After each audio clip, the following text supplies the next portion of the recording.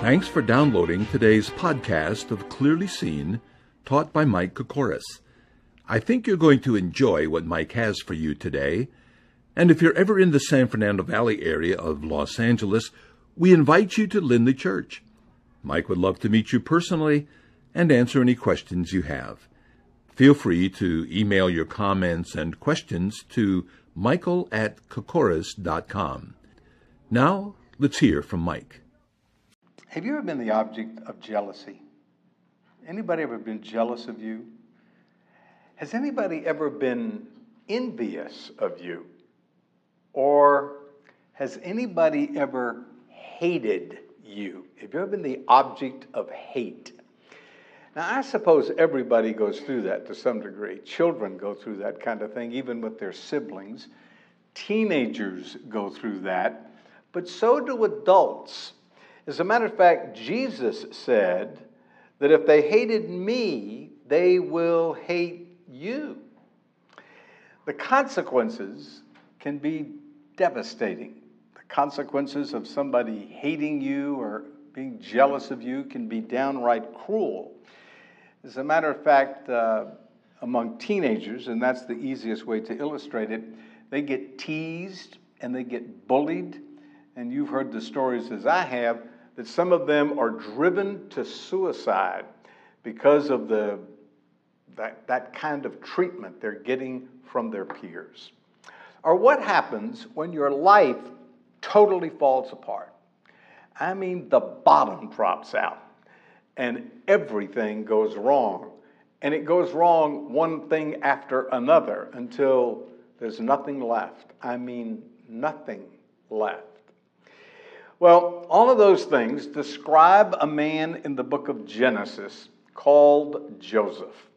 What I want us to do is begin his story. It's rather lengthy. We're going to look at the first episode. And all of the things I've just mentioned and more happened to Joseph. The question is, how did he handle it? How do you handle it when it happens to you?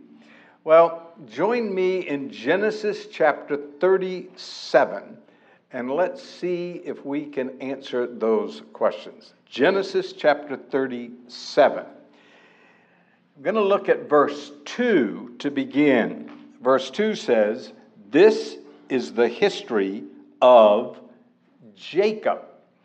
Now, let me pause for a second. If you've been with me as we've been going through the book of Genesis, episode by episode, you know that last time I spent a great deal of time talking about that little phrase, "this is the history of." It appears 11 times in the book of Genesis. This is the 11th and last time it appears. And as I explained last time, it is referring to what happened to the person named.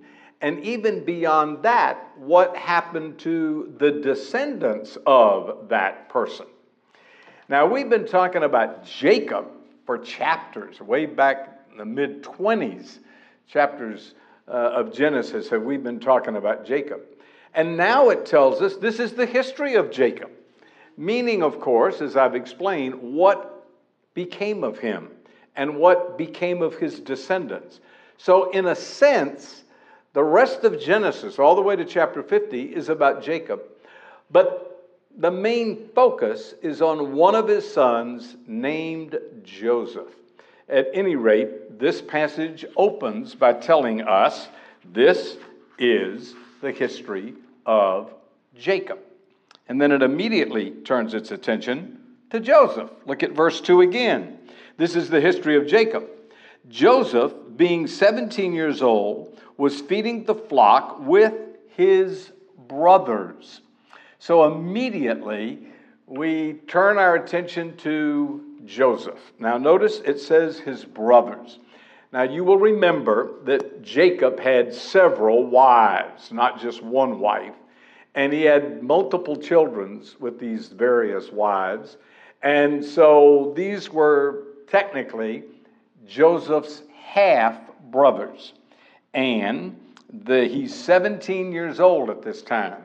So he's a teenager. And we are told in the latter part of that verse, And Joseph brought a bad report of them to his father. So here's what's going on. Joseph's one of the youngest, if not, I think, the youngest of the 12. And they're out tending the flock and apparently not behaving themselves. Now, what they did, we don't know. We have no way of knowing, except it was bad enough for Joseph to go back and tell his fathers, you need to know what your sons are doing, and it's not all good. So, he's the tattletale. He goes back and tells his father, my brothers aren't behaving themselves. Now look at verse 3. Now Israel, that's another name for Jacob. Remember, his name was changed to Israel. Loved Joseph more than all of his children, because he was the son of his old age. Also, he made him a tunic of many colors. All right, Joseph's his favorite. They tell us you're not supposed to have favorites when you have children. Jacob had a favorite, and it was Joseph. And he made him this real expensive tunic of many colors. Now, that tunic was something like an overcoat or a jacket. Some of them came down to about the waist, and some of them came all the way to the ankles. Many colors indicates that this was a special kind of garment. And when he wore it, he stood out. So all of the brothers knew, we didn't get one of those. He got one of those, so we didn't get one of those. So they knew that their father had a favorite, and it was Joseph. So the scripture tells us in verse 4, when the brothers saw that their father loved him more than all of his brothers, they hated him and could not speak peaceably to him. All right, the plot begins. They realize he's the favorite, and they hate him. The hatred is so apparent that they couldn't speak peacefully to him. Have you ever been in a situation where you couldn't talk civilly to each other? Sarcasm flew. There was tension in the relationship. That's what's going on. Joseph is now the object of simple hatred. The plot thickens. Look at verse 5. Then Joseph had a dream, and he told it to his brothers, and they hated him even more. This is really interesting. Verse 6. And they said to him, he said to them, please hear the dream which I have dreamed. There we were binding sheaves in the field. Then behold, my sheave arose and also stood upright, and indeed your sheaves stood all around and bowed down to my sheave. And the brothers said to him, shall you indeed reign over us, or have dominion over us? So they hated him even more for the dreams and for his words. He's just made the matter worse. He has a dream. Now they're working in the field, and these sheaves are something like wheat, and they bind them up, and they got these little stacks around the field. And in his dream, one of these represents him, and that one stands up real tall, and all these other sheaves bow down before him. Can you imagine him telling that to his brothers that already hate him? So they hated him even more. They hated him because he was the favorite, and now they hate him because of the dream. What are you telling us? You're going to rule over us? Is that what you mean to tell us by this dream? Needless to say, they were not happy campers. Verse 9. Then he dreamed another dream. This one gets more interesting.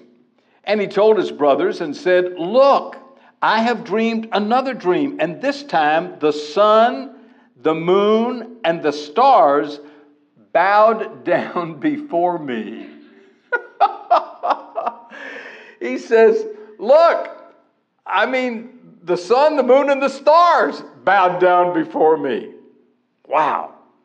Verse 10 says, so he told it to his father and his brothers, and his father rebuked him and said to him, what is this dream that you have dreamed? Shall your mother and I and your brothers indeed come to bow down to the earth before you? And his brothers envied him, but his father kept the matter in his mind. All right, he has a second dream. They're all bowing down to him. All the heavenly bodies are bowing down. The sun and the moon probably represent his mother and father. They got it. And all the stars are representing his brothers. And so they bow down to him. Everybody bows down to him. Now, what I want you to pick out of this passage is that several times it says they hated him. Verse 4. They hated him even more. Verse 5. They hated him even more for his dreams. Verse 8. They hated him. Then, verse 8 says, they were envious of him. So here is this fellow that is the object of all those things I mentioned at the beginning: jealousy, envy, and hatred. Now, before we go on, we need to probably ask the question, what's going on here? Is this kid an arrogant, spoiled brat that's rubbing it in on his brothers?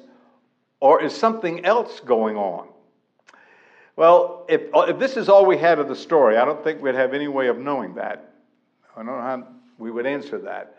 But as you dig deeper into the book of Genesis and find out what happens to this fella and how he responds to what happens to him, I'm going to suggest that this is not arrogance on his part. Matter of fact, the first word we have is he's reporting bad behavior to his father. That seems to indicate that he was an upright fella. He wasn't just tattling on them. He was telling his father the truth of what was going on. I don't think he did anything to become the favorite. Matter of fact, the text says he was the favorite of Jacob because he was the son of his old age. So it wasn't his fault that he was the favorite. And what if your father makes you the favorite? What do? And these dreams weren't his fault. He's just relating what he dreamed. So while some commentators tend to criticize him, I take the position of others that say, no, this is a man of faith. This is a man of integrity and faith, and he's just the object of this treatment by his brothers that he really didn't earn. The text says they hated him because of his father loved him. They hated him because of his dreams. Well, he wasn't responsible for his dreams. He just had them. Now, let me say one more thing.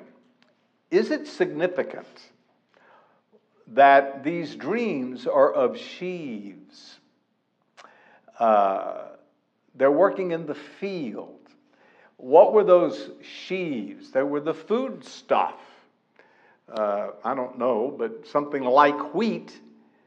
And that's how you sustain life. You have food.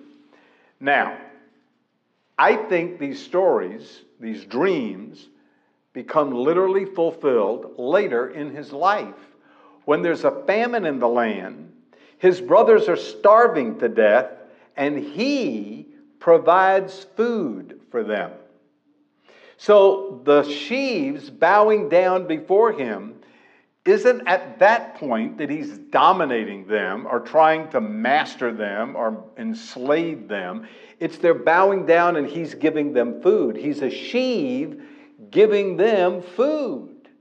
Now, when you get to the sun and the moon and the stars, that indicates more of a power position.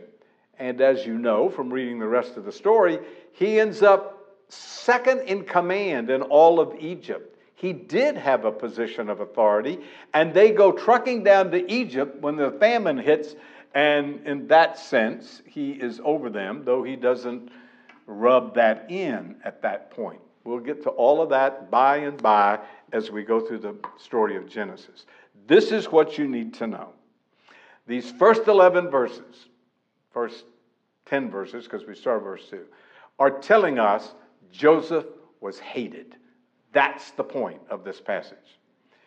And it goes downhill from there. Let's pick it up at verse 12. Then the brothers went to feed his father's flock in Shechem.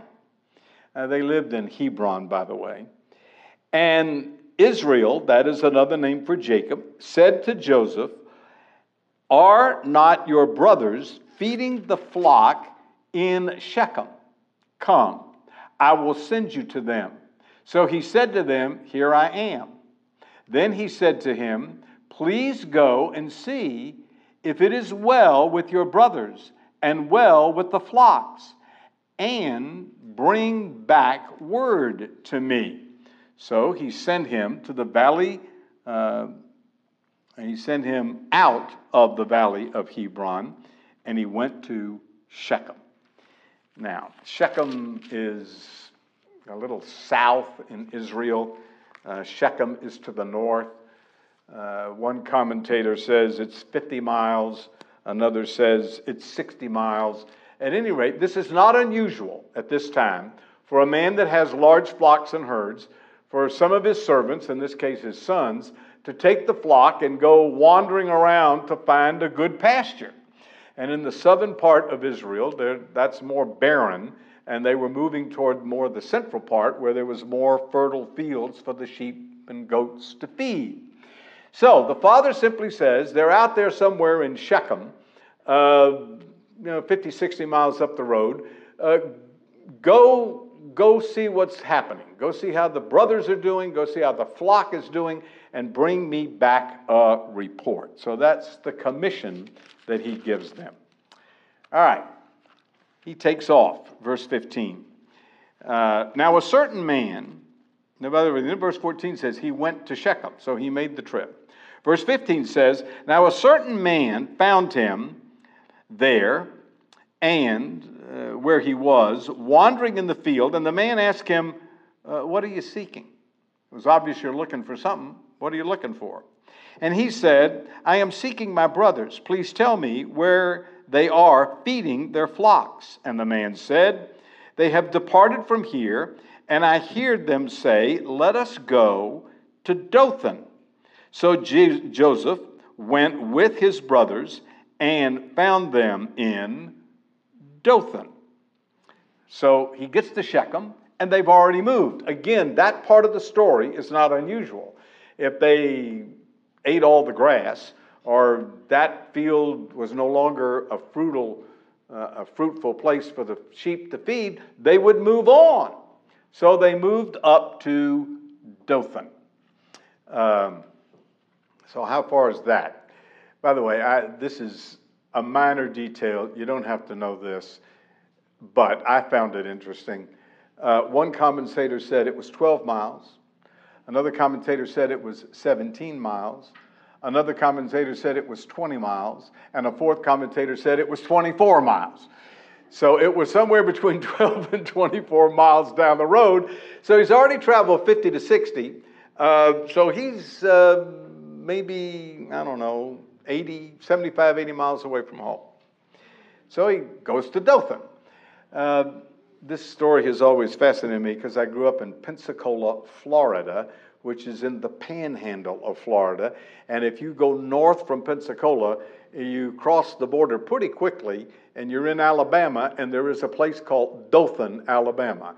And I've always wondered, I've never looked it up, I've always wondered if it was named after this city in the Bible, and it probably was. A lot of American cities have done that. All right, back to the passage. And let's pick it up at verse 18. Then when they saw him afar off, even before he came near, they conspired against him to kill him. You know, we got this guy 75 to 80 miles away from home. Now's our chance. We hate this guy, and now we're going to eliminate this guy. Then they said one to another, verse 19, look, this dreamer is coming. Obviously, a put down. Verse 20, come therefore, let us now kill him, cast him into some pit, and we shall say, some wild beast devoured him. We shall see what will become of this dreamer, of his dreams. But Reuben heard it, he's one of the brothers, and delivered him, he delivered him out of their hands, and said, oh, no, wait a minute, guys, you don't have to kill him. And Reuben said to them, shed no blood, but cast him into the pit, which is in the wilderness, and do not lay a hand on him. So Reuben is trying to save his brother. Now notice the latter part of verse 22. The reason he did this is that he might deliver him out of their hands and bring him back to his father. So Reuben is saying, don't kill him, throw him in a pit and let him be there. And he had every intention of going back and rescuing him and taking him back to his father. So not all these brothers are in on the plot. Verse 23, so it came to pass, when Joseph had come to his brothers, that they stripped him of his tunic, and the tunic of the many colors that was on him. Then they took him and cast him into a pit, and the pit was empty, and there was no water in it. And they sat down to eat. Talk about cold-hearted. The treatment they gave him was cold and cruel. They throw him in a pit, and he doesn't even have water to drink, and they sit down to eat. Then, verse 25, they lifted up their eyes and looked, and there was a company of Ishmaelites coming from Gilead, and the camels bearing spices, balm, myrrh, and on their way down to Egypt. So Judah said to his brothers, what profit is there if we kill our brother and conceal his blood? Come, let us sell him to the Ishmaelites, and let not our hands be upon him, for he is our brother and our flesh. And his brothers listened. Now what got their attention was, wait a minute, we can make some money off of this? The key word here is profit. We're going to sell him. We're going to pocket the money. They liked that. Verse 28, then the Mennonites, traders, passed by. So the brothers pushed Joseph up and lifted him up out of the pit and said to the Ishmaelites, and sold him to the Ishmaelites for 20 shekels of silver. And they took Joseph to Egypt. So, they didn't kill him. They sold him to a slave. Now put yourself in Joseph's place for just a minute. What did he do? There's no indication he did anything wrong. He's just simply obeying his father. He goes trucking off to do what his father told him to do, but because of the hatred of his brothers, he gets sold into slavery, and this is only the beginning of his trouble. So he's now sold as a slave. Verse 29, then Reuben returned to the pit, and Joseph was not in the pit, and he tore his clothes. Now Reuben is the one that didn't want him killed and intended to go back and rescue him. Remember that? So now he goes back, and he's not there. Now, in the ancient world, in the Bible, when you tore your clothes, that was a sign of deep grief. He's grieving that his brother is missing, not having a clue as to what happened to him at this point. So verse 30 says, he returned to his brothers and said, the lad is no more. Where shall I go? What do I do? He's gone. Do I go look for him back at Shechem? Do I go back to Hebron? Do I go talk to the father? Do I look around Dothan? He's not in the pit. What are we going to do? He's almost panicked over the missing brother. Verse 31, and they took Joseph's tunic, killed a kid of the goats, and dipped the tunic in the blood. Then they sent the tunic of many colors, and they brought it to their father and said, we have found this. Notice carefully what they say. Do you know whether it is your son's tunic or not? Talk about shrewd. They didn't say, hey, we found, remember the original idea was that they'd kill him and they'd say some wild beast ate him? Well, they didn't say that. They didn't say Joseph got attacked by a wild beast and we found his tunic and here it is. They didn't do that. They asked a question. And the question was, do you recognize this? Well, of course he's going to recognize this. But they didn't say, is this the tunic of our brother? They said, is this the tunic of your son? So everything they say is just an indication of their intense dislike for Joseph. Now, verse 33, and Jacob recognized it and said, it's my son's tunic. A wild beast has devoured him. Without doubt, Joseph is torn into pieces. Now, they didn't tell him this. He jumped to that conclusion. He decided that that's what was going on.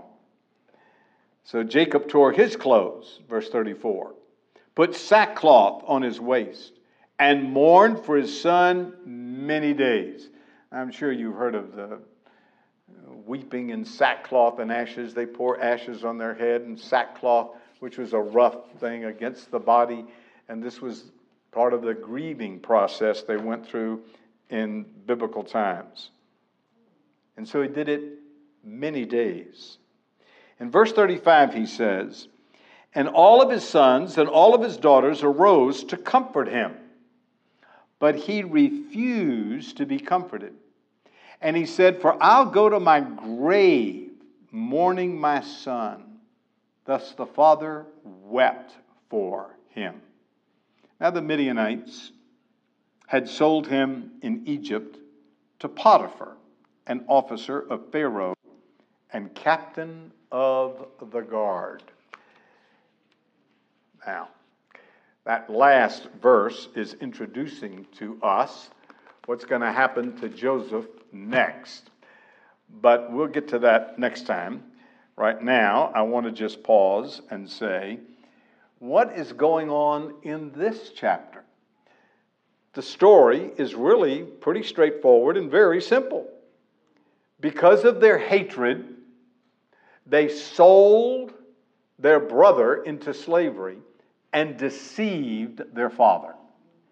That's sort of the sum of what's going on in this chapter. Now, if you have been listening as I've been going through Genesis, what's the key word I just said? They did what? They deceived their father, and their father was Jacob. Do you remember how he started his life? Deceiving his father. So the deceiver got deceived. He made his father think that he was Esau and got the birthright. Then he goes, and then his brother threatened to kill him, and he left town, and he goes and meets Laban, and then Laban deceives him, and he ends up having to work for him 14 years so he could marry the woman he loved. He got deceived into marrying the older sister when he thought he was marrying the younger sister. And so here's this deceiver, this conniver, and he gets deceived. What goes around comes around. You don't get away with anything. Now, What do we make of this story? Well, let me make a couple of observations. Number one, Joseph was the favorite. You might say he was the chosen of his father to be his favorite. So one of the observations I would make is very, very simple. The chosen are often hated. The privileged are often hated. And in some cases, very often, they are hated because they are chosen. The chosen get hated because they are chosen. I think that's one of the spiritual truths in the New Testament. Jesus said, "You have not chosen me, I have chosen you." And then he says, and if they hate me, they're going to hate you. The world hates Jesus Christ. Have you figured that out yet? They hate him. They don't want anything to do with him. They're trying to kick him and any form of deity out of the public sector of life. And in being identified with Jesus Christ, they will hate you. So it just goes with the territory. I think that this story illustrates that. But I think there's two other things here that are even more significant for us. And one is this: God is providentially working. God sometimes works supernaturally. He just does a miracle. Bam! It's instantaneous. At other times, he works providentially. It's not as dramatic. It's not as instantaneous. The idea of providence is he works through natural means and he works behind the scenes. And that's what's going on in this chapter. I've already hinted at what's coming, and that is a famine. So at this early date, God is already preparing to feed the family. He's already preparing that when this famine that he knows is coming arrives, he will have put in place somebody to provide food for the nation of Israel. That's the providential working of God. So this story indicates you may not see it, you may not understand it, but God is working. God is working behind the scenes. God may be putting things into place that you could never imagine, that you will find out about later. Now let's probe that a little bit. What does he have to do to get this done? You see, what he's going to have to do is get Joseph to Egypt. He's going to have to get Joseph put in charge so that when the famine comes and the family comes to Egypt, Joseph's going to be in a power position to feed the family. All right, how does God get that done? I mean, he gives Joseph a dream. And they hate him. They hate him not just because of the dream, but because he's the father's favorite, and maybe because he tattled on them. Who knows? They hate him. Think about this. They hate him. They sold him. God used the hatred and the deception and the selling into slavery to get his will done. Does that boggle your mind? God used the hatred. God used the envy and the jealousy. Now, I want you to turn in your Bible to Psalm 76. Psalm 76. This is an incredible truth that a lot of times gets passed over. Psalm 76, and look at verse 10. Surely the wrath of man shall praise you. Fascinating verse. People can get angry. They can be filled with hatred and jealousy. envy, and God will turn around and use that for His praise, to accomplish His will. Incredible. Now, let me mention one other thing. The verse that you've heard many times. You don't have to look at it, you know it. Romans 8:28. All things work together for good to those who love God, to those who are called according to His purpose. Now, that verse does not say all things are good. Was it good that he got thrown into a pit? Was it good that he was hated? Was it good that he got sold into slavery? Wait till you hear the rest of the story. It gets worse. Ends up in prison. Ends up getting framed. Is that good? No. What the verse says is all things work together for good. Now, what's the good? What's the good? Well, if you look at that passage in Romans 8 carefully, what you will discover is the good is that we be conformed to Christ.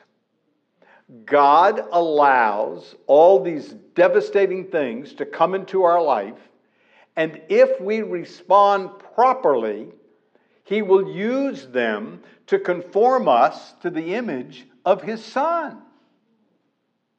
So, my point is simply this. The chosen are often hated because they're chosen. And secondly, God providentially, behind the scenes, works to accomplish His will. So I started out asking, all right, then how do you handle all of that? So let me make a third and last observation. If you look at this story, in the short term, you see nothing but heartbreak and headache. If you look at what's going on in your life in the short term, you see nothing but a problem. But if you take this story in Genesis and look at it in the context of the book of Genesis, then what you will see that is in the long term,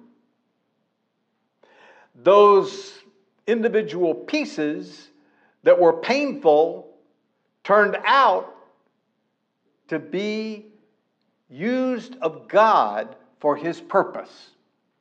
So if you miss everything I'm saying tonight, hear this. The way you handle hatred, the way you handle envy and jealousy, the way you handle being mistreated, the way you handle the bottom falling out. Did the bottom fall out of Joseph's life? Absolutely. How do you handle it? Well, if you look at the immediate, you see a problem. What you need to do is back off and get the big picture and see the purpose of God. That's the point. That if all I had was this chapter, I might be depressed. He ends up being sold a slave into Egypt. But if you see this chapter in the context of the story of his life, you see God used this to prepare him for future service. That was God's purpose. And He told him ahead of time what the purpose was by giving him a dream. He said, here, I'm going to give you the dream. You're going to feed these rascals. And you're going to be in a position of authority over them. He tells them ahead of time what's going on, though at that point he didn't understand it all. So, when you're going through the kinds of things I've described tonight, if you look at the immediate, you'll see the problem. If you back off and respond properly, you'll see that God has told you, not in a dream, but in His Word, what He's doing. And what He's doing is preparing you to become more like Christ and put you in a position where you can serve. So that's how you handle the situation. You see the ultimate purpose, which is conformity to Christ and equipment for service. Someone has said, ironically, by selling Joseph into Egypt, his brothers actualized the dream they sought to subvert. That's the providence of God working. People who serve faithfully as unto the Lord often experience severe persecution, but God will preserve them so that they can fulfill their God-given destiny. May I repeat that? It's the point I want to make tonight. Quote another speaker.